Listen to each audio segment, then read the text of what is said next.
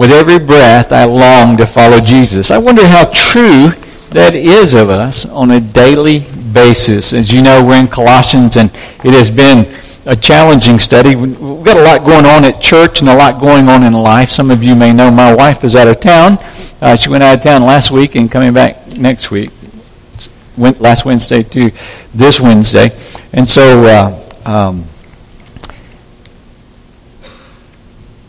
I have more to do than I normally have to do. I was telling someone just this morning that the dishes don't wash themselves, and neither do the clothes. I was told that someone complimented me on my suit this morning, and I said, well, my wife's not here. I just wear what's clean in the closet. And so it gets kind of hectic. Some of you also know that we are moving offices. We're moving out of the old offices. They start tearing down the interior walls tomorrow morning. And so we've had to relocate, and many of you helped us move things into storage and helped us move things to different locations. By the way, I don't think I took time last week to thank those of you who came for work day last Saturday. Many hands make light work and great fellowship. And so thank all of you that were able to participate and to be there for that. We were able to get a lot done in a short period of time. The only problem with packing up and relocating is then you have to unpack. And everything has to go where it belongs. And so we can thank the Lord and Kinder Irish that we have everything that we need for those services this morning. It's just been kind of hectic. But in my studies in Colossians, I was able to set aside time Friday, all day, basically, a nice large block of time to just simply pray again through the passage, to dig into the Word of God, and to the Lord has really been, as I've been preparing for this series, been convicting me and working on me, and I pray that I'm not the only one.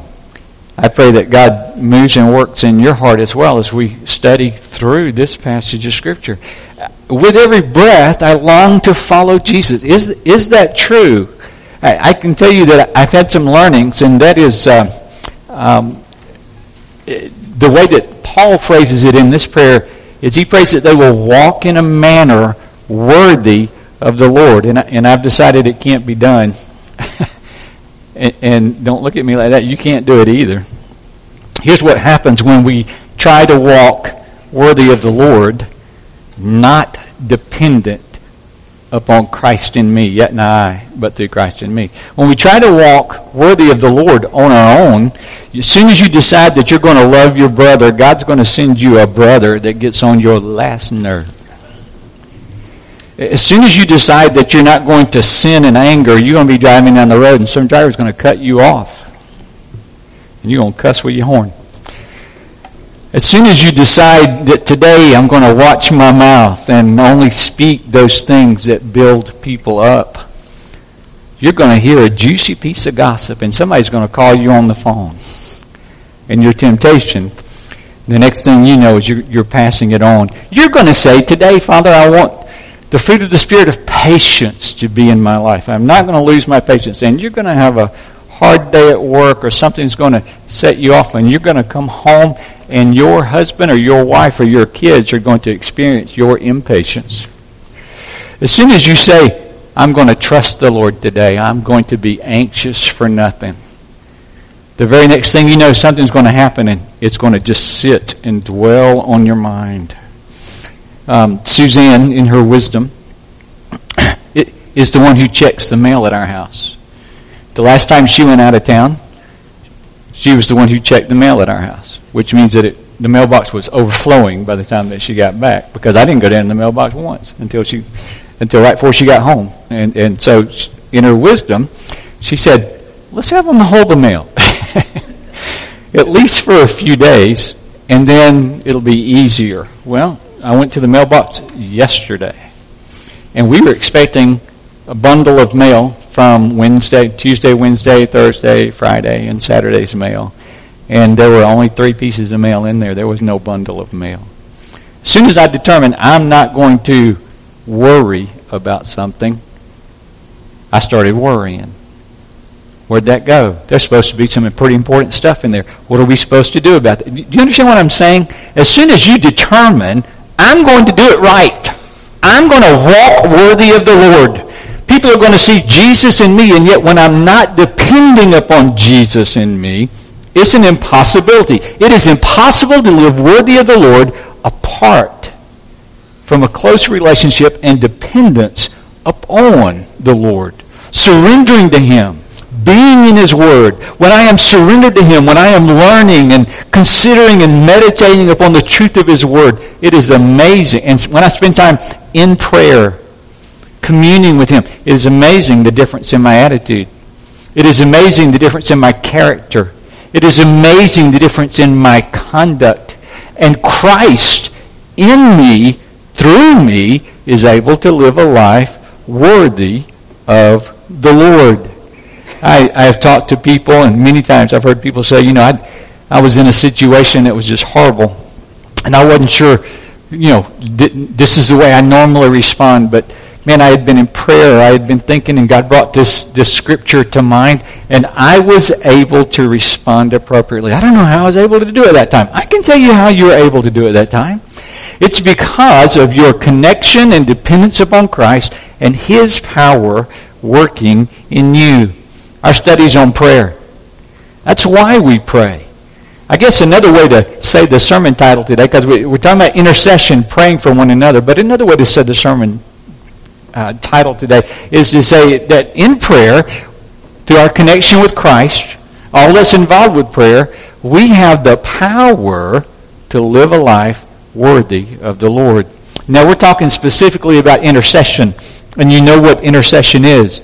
Intercession is standing in the gap. The definition in its noun form is the action of intervening on behalf of another. It's symbolized in the Old Testament tabernacle in the altar of incense. You guys remember the altar of incense? It's where they would burn and smoke, and incense would arise to God, symbolizing our prayers to God. Where was the altar of incense located? Sunday school grads. It was right outside the Holy of Holies. Right outside the Holy of Holies. It is between the people and their needs and God who dwells in, at least symbolically, the Holy of Holies there. And so when we intercede, we are approaching the King of Kings and the Lord of Lords, Almighty God, the creator of the heavens and the earth, the universe, the one with whom nothing is impossible. And we're asking for Him to act mightily on somebody's behalf. So when we pray for one another, when you pray for someone, you're going to the God of the universe, and you're asking something specifically for them. But here's the problem. Too many times, we don't know what to ask for. We don't know how to pray as we ought. We don't know what's going on. Several years ago, I did some work for a state agency that serves clients by helping them prepare to enter the workforce. At one of the orientation meetings, the presenter was talking, and she was orienting people. I was in the room, and here's what she said. She said, now we have clients that are dealing with a variety of different issues. Where it might be physical, might be mental, might be emotional, could be any number of things. And talking to the group, she said, you don't know what they are. When we give instructions or we establish guidelines for someone and they're different from yours, you need to trust that we are working in the best interest of the client. As an example, several years ago, we had a party to recognize the success of some of our clients. We served a variety of snacks, including fruit tray and cake and nuts and pretzels and cake. Something for everybody. There was one man to whom we did not give cake. We passed him by. He asked for it. He wanted it, but we told him no. And instead, he was given plenty of other choices. He did not go hungry. Some of his friends felt sorry for him, though, and so they snuck him cake. Here, you can have a piece of cake. I'll go get an extra piece, and I'll pass it on to you.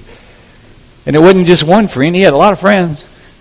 And so he ended up eating a lot of cake. And it caused his sugar to skyrocket. And he had a diabetic condition. And because of the way that he ate, he entered into a diabetic seizure. And at the party, it ended with an ambulance showing up and him being hospitalized. Because they didn't know his needs. And we did. Now here's what we do when we pray for somebody. Too many times we pray, God, give them cake. Give them what they want. give them what we think is best for them. God, give them cake when we ought to be praying for a pretzel or a grape. Here's the point. God uses circumstances in our lives to refine us. We know this. We studied James together. God uses circumstances to teach us endurance and to strengthen our faith. Sometimes God uses circumstances in our lives to discipline us and to train us in the way that He would have us to go. Is God sovereign? Does God cause all things to work together for good to those who love Him and are called according to His purpose? Absolutely. We need to make sure that we're not praying outside of the will of God, but that we are praying in accordance to the will of God. Now, I am not saying that you should not pray for people who are in difficult circumstances. If you are sick or injured, you need to ask for prayer. And you need to be praying for people who are sick and who are injured. Friday, I got a call from Suzanne who said, "Have you heard?" I said, "Heard what?"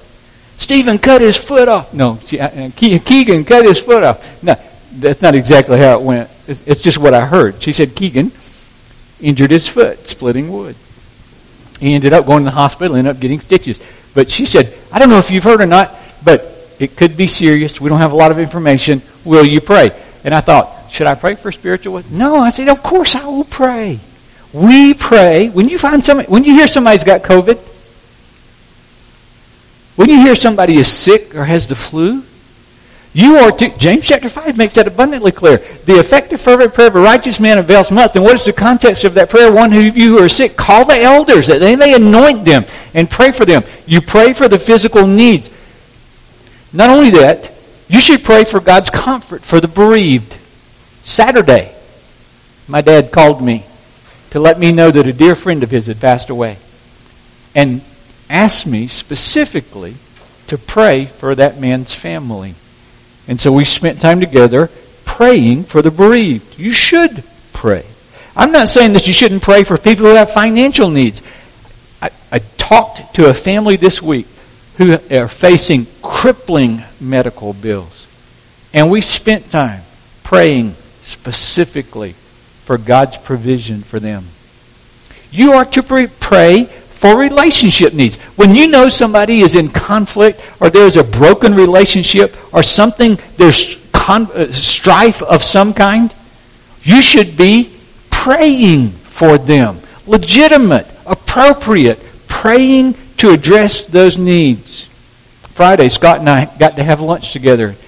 We got to pray for and talk about and discuss a couple who are having... You pray for relational needs.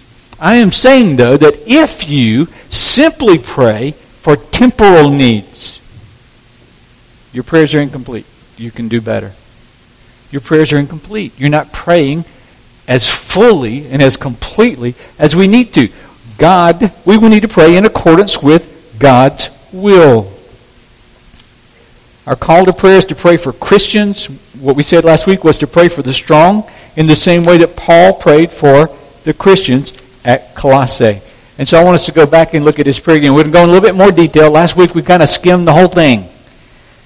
But when you pray that someone walks worthy of the Lord, we need to know exactly what we're praying for. And so we've read the text. He begins in verse 9 by saying, "And so from the day we heard, we have not ceased to pray for you, asking that you may be," this is important, what are we praying for you unceasingly? We're praying that you may be filled with the knowledge of His will in all spiritual wisdom and understanding, so as to walk in a manner worthy of the Lord, fully pleasing to Him. Now we're going to go deeper into this next week, but I want us to just start right there. Paul is praying for these Christians that they'll know God like He knows them. He knows Him. That they will walk with God like He is walking with God. That they will experience what He is experiencing. So here's the deal. When you and I pray for one another, by the way, how did it go last week? Did you intercede more last week? You told me you would. Did you intercede more last week? Did you pray for me? Good. Please do.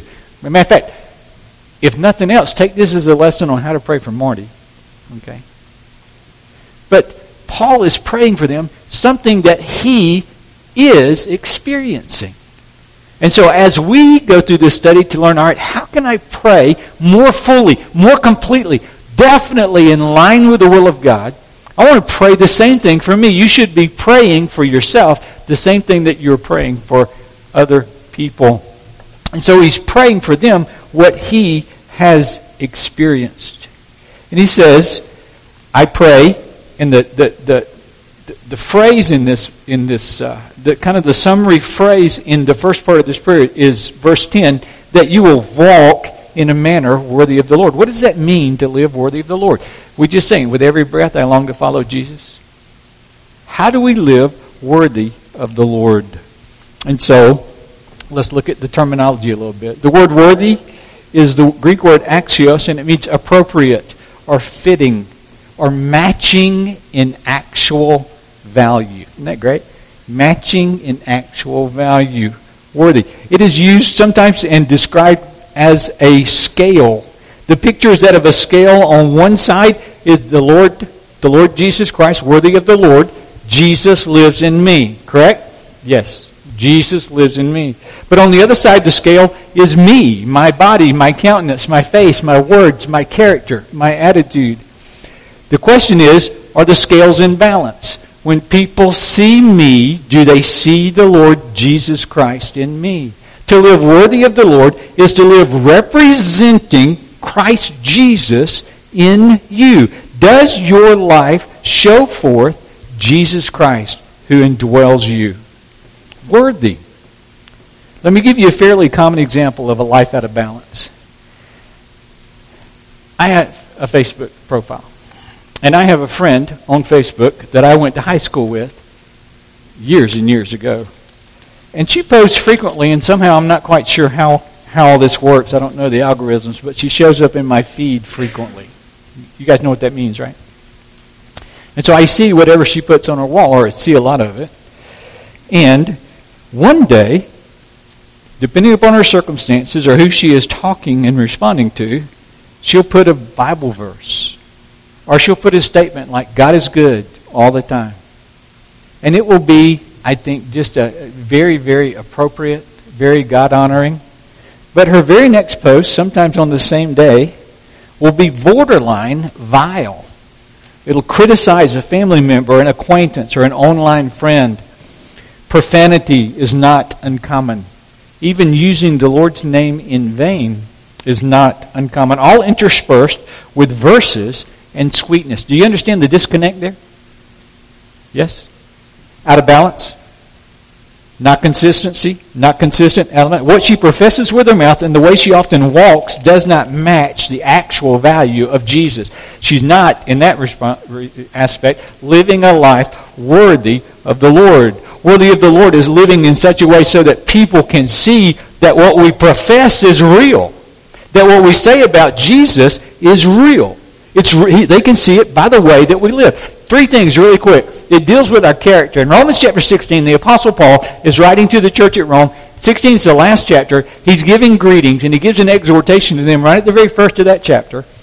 And he says, I commend to you our sister Phoebe, a servant of the church at Cenchreae, that you may welcome her in the Lord in a way worthy of the saints, worthy of the holy ones, worthy of the ones who have been set apart, worthy of Christians and believers, those who reflect. And it deals with our character.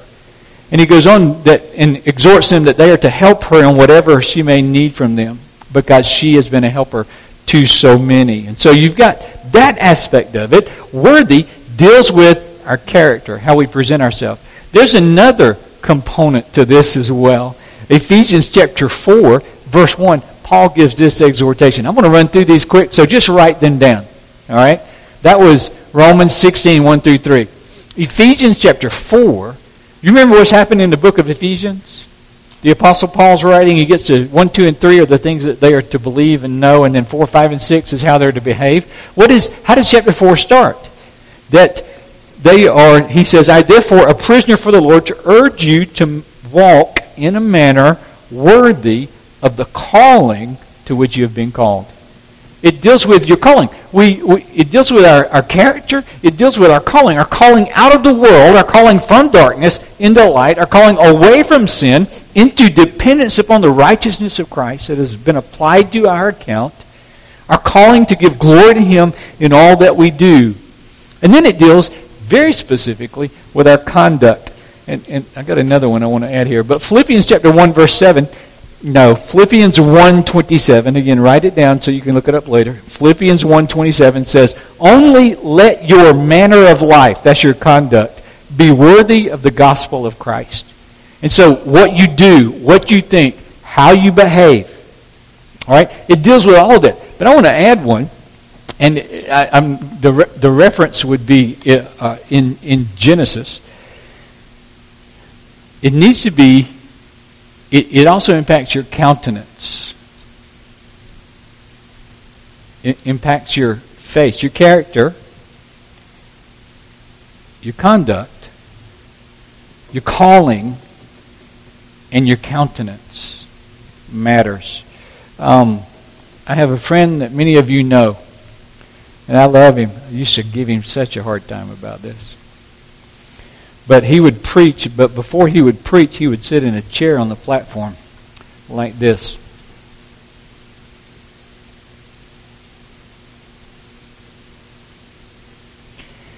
And people always thought, boy, he's mad. Or when he was just sitting, he would be in a meeting, and he would sit there, and he'd have this look on his face like I'm fixing to pick up a stick and hit you with it. I began to realize he's not mad. He's not angry. That's his resting face. How's your resting face? Some of you guys know exactly what I'm talking about. How's your resting face? How's your animated face? You do understand that your countenance shows forth, or can show forth. You need to be aware of your countenance. It shows forth what's going on in your character, what's going on in your calling as a saint, what's going on in your conduct. And so worthy of the Lord is living in such a way that others see Jesus in me. And that's the first point on your outline. Let others. Here's the point.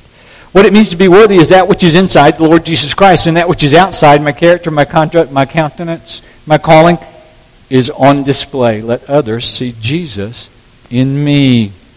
And so when you're praying for someone else, you need to be praying for them in every circumstance and situation. Something like this. I pray that as you face today, that the things that you think and do will match Jesus, and that they will be fully pleasing to Him. Can you pray that to someone who is sick, for someone who is sick? Can you pray that for someone who is in financial troubles? Can you pray that for someone who is having a relational conflict? Do you understand what I'm saying? More than God bless them, more than God heal them. But God, I pray that today, as they go through this circumstance, their life will be worthy of you. So how do we do this? What does it mean specifically to live a life worthy of the Lord? Well, Scripture tells us, I love this. Scripture, He doesn't leave it up to us to guess. He says in verse 9, be filled. Be filled. Now, it's to be filled with something. We're to be filled with the knowledge of His will. Let's talk about that. Be filled for just a moment.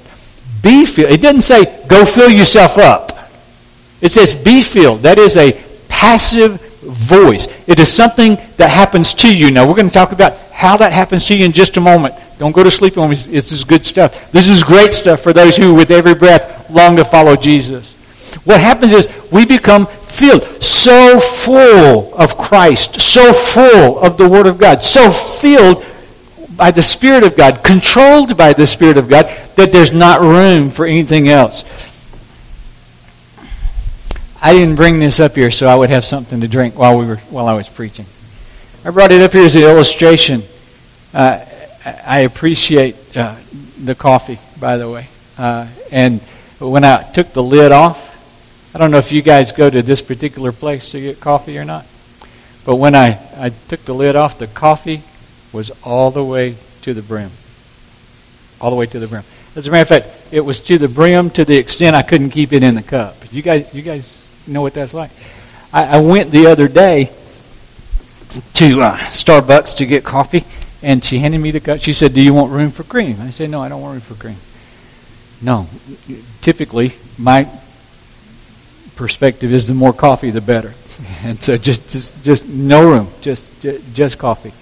And so she handed me this cup of scalding hot coffee that was filled so that getting it out of the window and getting it into the cup holder, I spilt it on my hand. Have you ever spilt scalding hot coffee on your hand? Okay. Well, my hand reacted.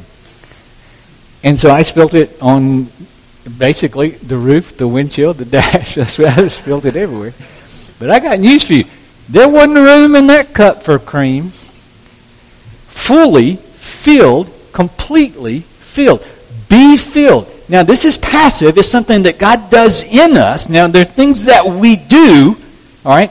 But we are to be being filled to the brim. It's how Paul described his ministry to the church at Colossae, the ministry that God has given to him. And if you just look further down in the chapter of Colossians 1:24, he says, "Now I rejoice in my sufferings for your sake, and in my flesh I am filling up what is lacking in Christ's afflictions for the sake of his body," that is the church, listen to this, "of which I became a minister according to the stewardship from God that was given to me to make the word of God fully known." Paul says, this is it.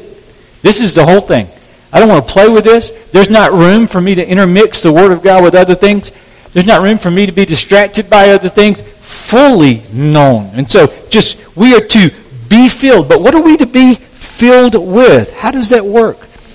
To be fully known, to be, verse 9, let me go back. "And so from the day we heard of it, we have not ceased to pray for you, asking that you may be filled with the knowledge of his will." All right? With the knowledge of his will. Well, let's talk about the word knowledge. I'm supposed to be filled with something. What am I supposed to be filled with? First of all, simply knowledge. The Greek word is gnosis. In this context, is epignosis. It speaks specifically to knowledge that is revealed. One of the things, as you study the book of Colossians, you will find that there is false teaching that had come in, and it's basically incipient Gnosticism. I don't know if that matters to you, but I will tell you that there were people who had come to the church and say, there's another level of spiritual knowledge. There's another level of spirituality. It's not for everybody. It's just for a few. And their source was mystic writings and special revelation. Paul here is flying in the face of that, saying, you can know epignosis upon knowledge. You can have knowledge upon knowledge that is revealed to you by God. You can know what the will of God is in every circumstance and in every situation. But it is revealed to you, and it is revealed to you by the Word of God, and revealed to your heart, illuminated to you by the Spirit of God. How does that work? Again, another letter that Paul wrote is Romans chapter 12. And most of us have memorized chapter 12, verses 1 through 2. "I beseech ye, brethren, by the mercies of God, that you present your bodies a living sacrifice, holy and acceptable unto God, which is your reasonable service of worship. And do not be conformed to this world, but be transformed." Don't live like you used to live. Now you're being made into something that you've never been before. You can be transformed to live a life worthy of the Lord. How? Don't be conformed to this world, but be transformed by the renewing of your mind. By the renewing of your mind. And what happens then? You prove, you test, you show forth the reality, what God's will is in every circumstance and in every situation. Okay? So here's, if you want with every breath you long to follow Jesus. If you want your life to give glory to God, and when you're praying this for other believers in church, you pray, yes, fill them with knowledge, your knowledge that you reveal eternal truth. Now, I got to tell you, when you're looking for knowledge, when you can't get it apart from the Word of God. God has given us His Word. He has preserved His Word. He has brought it to us, and we are to be students of His Word. You can't profess to be a Christian, to walk in a manner worthy of the Lord, and not be in the Word of God. And I have to tell you, that is so convicting. How much time... Let me talk to the men here just for a minute.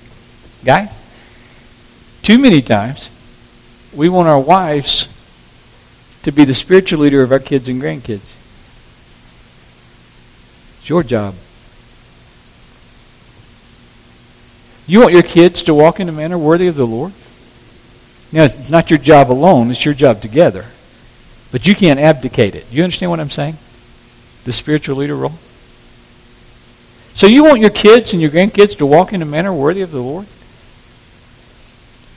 You need to be in the Word. They need to be in the Word. And I will tell you that it is highly unlikely that if you're not praying and studying the Word of God, it's highly unlikely that your kids will.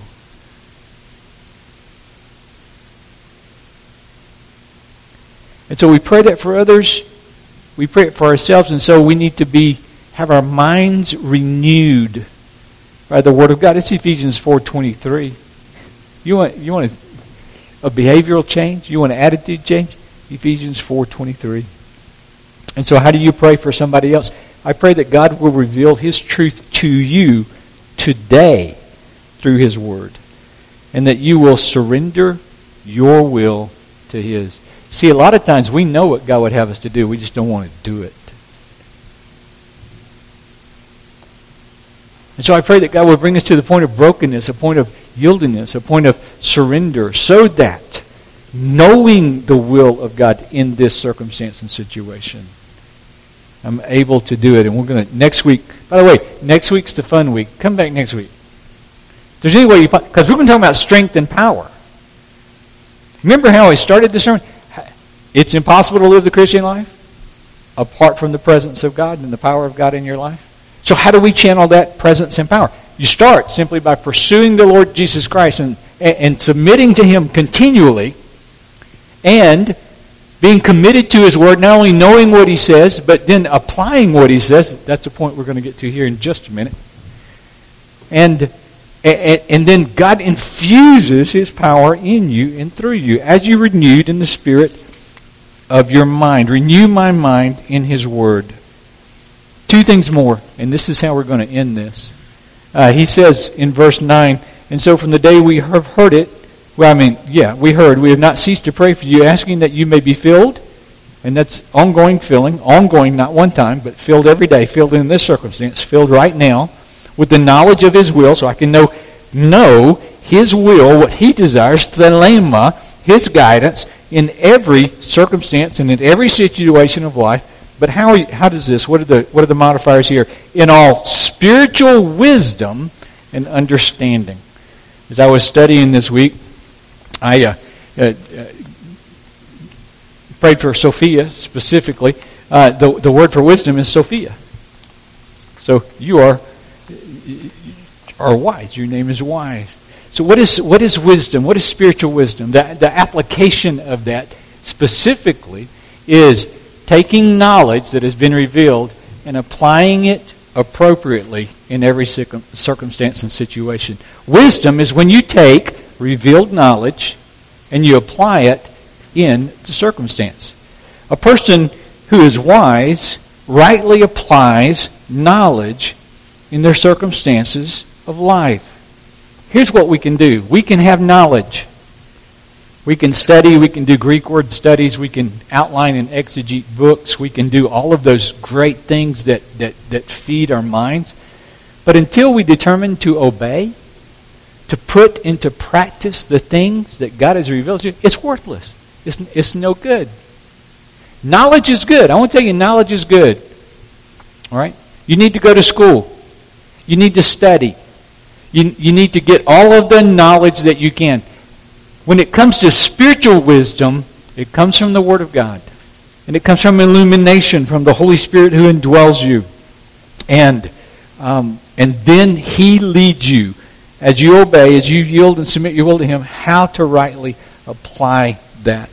There are a bunch of examples. I won't take them. In Acts chapter 6, you guys remember when the first church was started, the first conflict came up that the Hellenistic Jewish widows were not being fed, and they were told to select 6 men who were, what? What was their characteristic? Filled with the Spirit and with wisdom. you'll see again and again and again the Spirit, capital S, the Holy Spirit, the Spirit of God, and wisdom go hand in hand throughout Scripture. Paul talks about this. It deals with how you behave in different circumstances and situations. I'm not going to take the time to go through all of the passages that I looked up that illustrate this. Here's what I'm going to tell you. With every breath, I long to follow Jesus. I just want God to be glorified in me. We want increasingly for God to be glorified in us this week over last week. Yes? Then you need to be filled. All right, I'm open. Here's my cup, Lord. Fill it up, Lord. How do I be filled? I get knowledge that is revealed as I pray and study the Word of God. And that knowledge then expresses itself in wisdom in how I respond to the circumstances of life. And what I face today. And then God infuses His power working mightily in me so that the things that I can't do, I can do now through His might that works in me. Does that make sense? Can you love the unlovely? Can you get cut off in traffic and not lose your temper? Maybe. Can you deal with severe illness? Can you face bereavement and loss and grief? And God be glorified in those circumstances? And still have joy in those circumstances? You can. You can. Through Christ in you. Surrendered to Christ, committed to His Word. You can't walk worthy if you aren't in the Word. So wisdom and then understanding. And I'm going to close with this. This is really good. I love the word understanding. It's two Greek words that are put together. Sun esse, and it means to put together. Did you know that you can know the will of God? It's not some secret mystical thing that only a few people can know. God who lives within you wants you to know His will. It would be foolish to think otherwise. To put together, sun esse. By the power of the Holy Spirit, you can face a question or a challenge or a difficulty and you can say, I don't know what to do. I don't know how I'm supposed to respond. I don't know how I'm supposed to feel. I don't know, God, what you're doing in this circumstance and situation. And you bring that to God in prayer. And you say, Father, I'm yours. With every breath, with this breath, I long to follow you. I want you to be increasingly glorified in me today. And so, what's the knowledge that I need to have? And how do I put this knowledge into practice? And because you've been in the Word of God, He will bring to mind that. Or because you have the Scriptures open, He will show you how He dealt with somebody in the Old Testament. Or a declaration, propositional truth about His character. Or a simple command. And you have the knowledge, and then you have the wisdom. So that means this is what I'm to do. And you respond by saying, I can't, but you can. And by faith, the life which I now live, I live by faith. I'm trusting you to do this in me. And you're able to do what only God can do. Isn't that amazing? Victory. Peace. By the way, joy's coming. It's a few verses down. Just hold on. Come back next week. That's where you get joy. That's where you get peace. That's where you become stable, steadfast in your Christian walk. Do you know people who are just, when you see them and you talk to them, they're just enveloped by the love of God. They just show forth the love of Christ. They show forth His character, His commitment. Even their countenance reflects the glory of God. That's who God calls us to be. Live in a way that is worthy of the Lord Jesus Christ. How do you do that? By allowing Him to fill you with the knowledge of His will in every circumstance and situation. And that's how we pray for one another. So if you don't know how to pray for me, there are 3 prayer statements. I want you to pray that as I face the things I'm facing today, regardless of what they are, that my behavior and my countenance and my character and my conduct will match the Lord Jesus Christ as He lives His life through me. I want you to pray that I'll know what I'm supposed to do by being in His Word. That I won't get lazy and I won't get slack and I won't just kind of skim the Word of God, but that I will dig for meat in the Word of God, and the Holy Spirit will give me understanding and apply His truth to my life. I want you to pray that I will, in wisdom, take that truth and apply it to the circumstances, that I'll be filled with His wisdom. James chapter 3, verse 17 says it comes from above, and that I will I'll be able to put all that together under His leading more and more. And that's what Paul did in Acts chapter 16, where the Holy Spirit wouldn't let him go to Asia, and he got the Macedonian call. You guys remember that story? This door was closed. He had a vision. He had godly counsel with his team. And he says, and we put together. We concluded that God was calling us to Macedonia. Isn't that great? I think that's fantastic. Well, I love you. You know what happens when I get this right and you get this right? We have a congregation that is a network of people consistently approaching the throne of grace, and we're walking in a manner worthy of the Lord. And His name, He's increasingly glorified. Your family's going to think you've lost your mind. Your friends are not going to understand what's going on. And you will be able to show forth, again, as a whole congregation, we will be able to show forth the glory of God wherever He places us. Father, thank you. Thank you that when you command us to do something, you tell us how to do it. Not only do you tell us how to do it, you tell us that you'll do it in us and through us. What you desire of us is obedience. It's submission. It's cleansing. For us to own where we have failed. For us to own where we've not allowed you to be Lord. For us to own those places where the Christ who lives within us is not displayed in our character or in our conduct or in our calling or in our countenance. I pray, Father, that you will conform us to the image of your Son, that you will increasingly be glorified in us. In your name I pray. Amen. Let's stand together, shall we?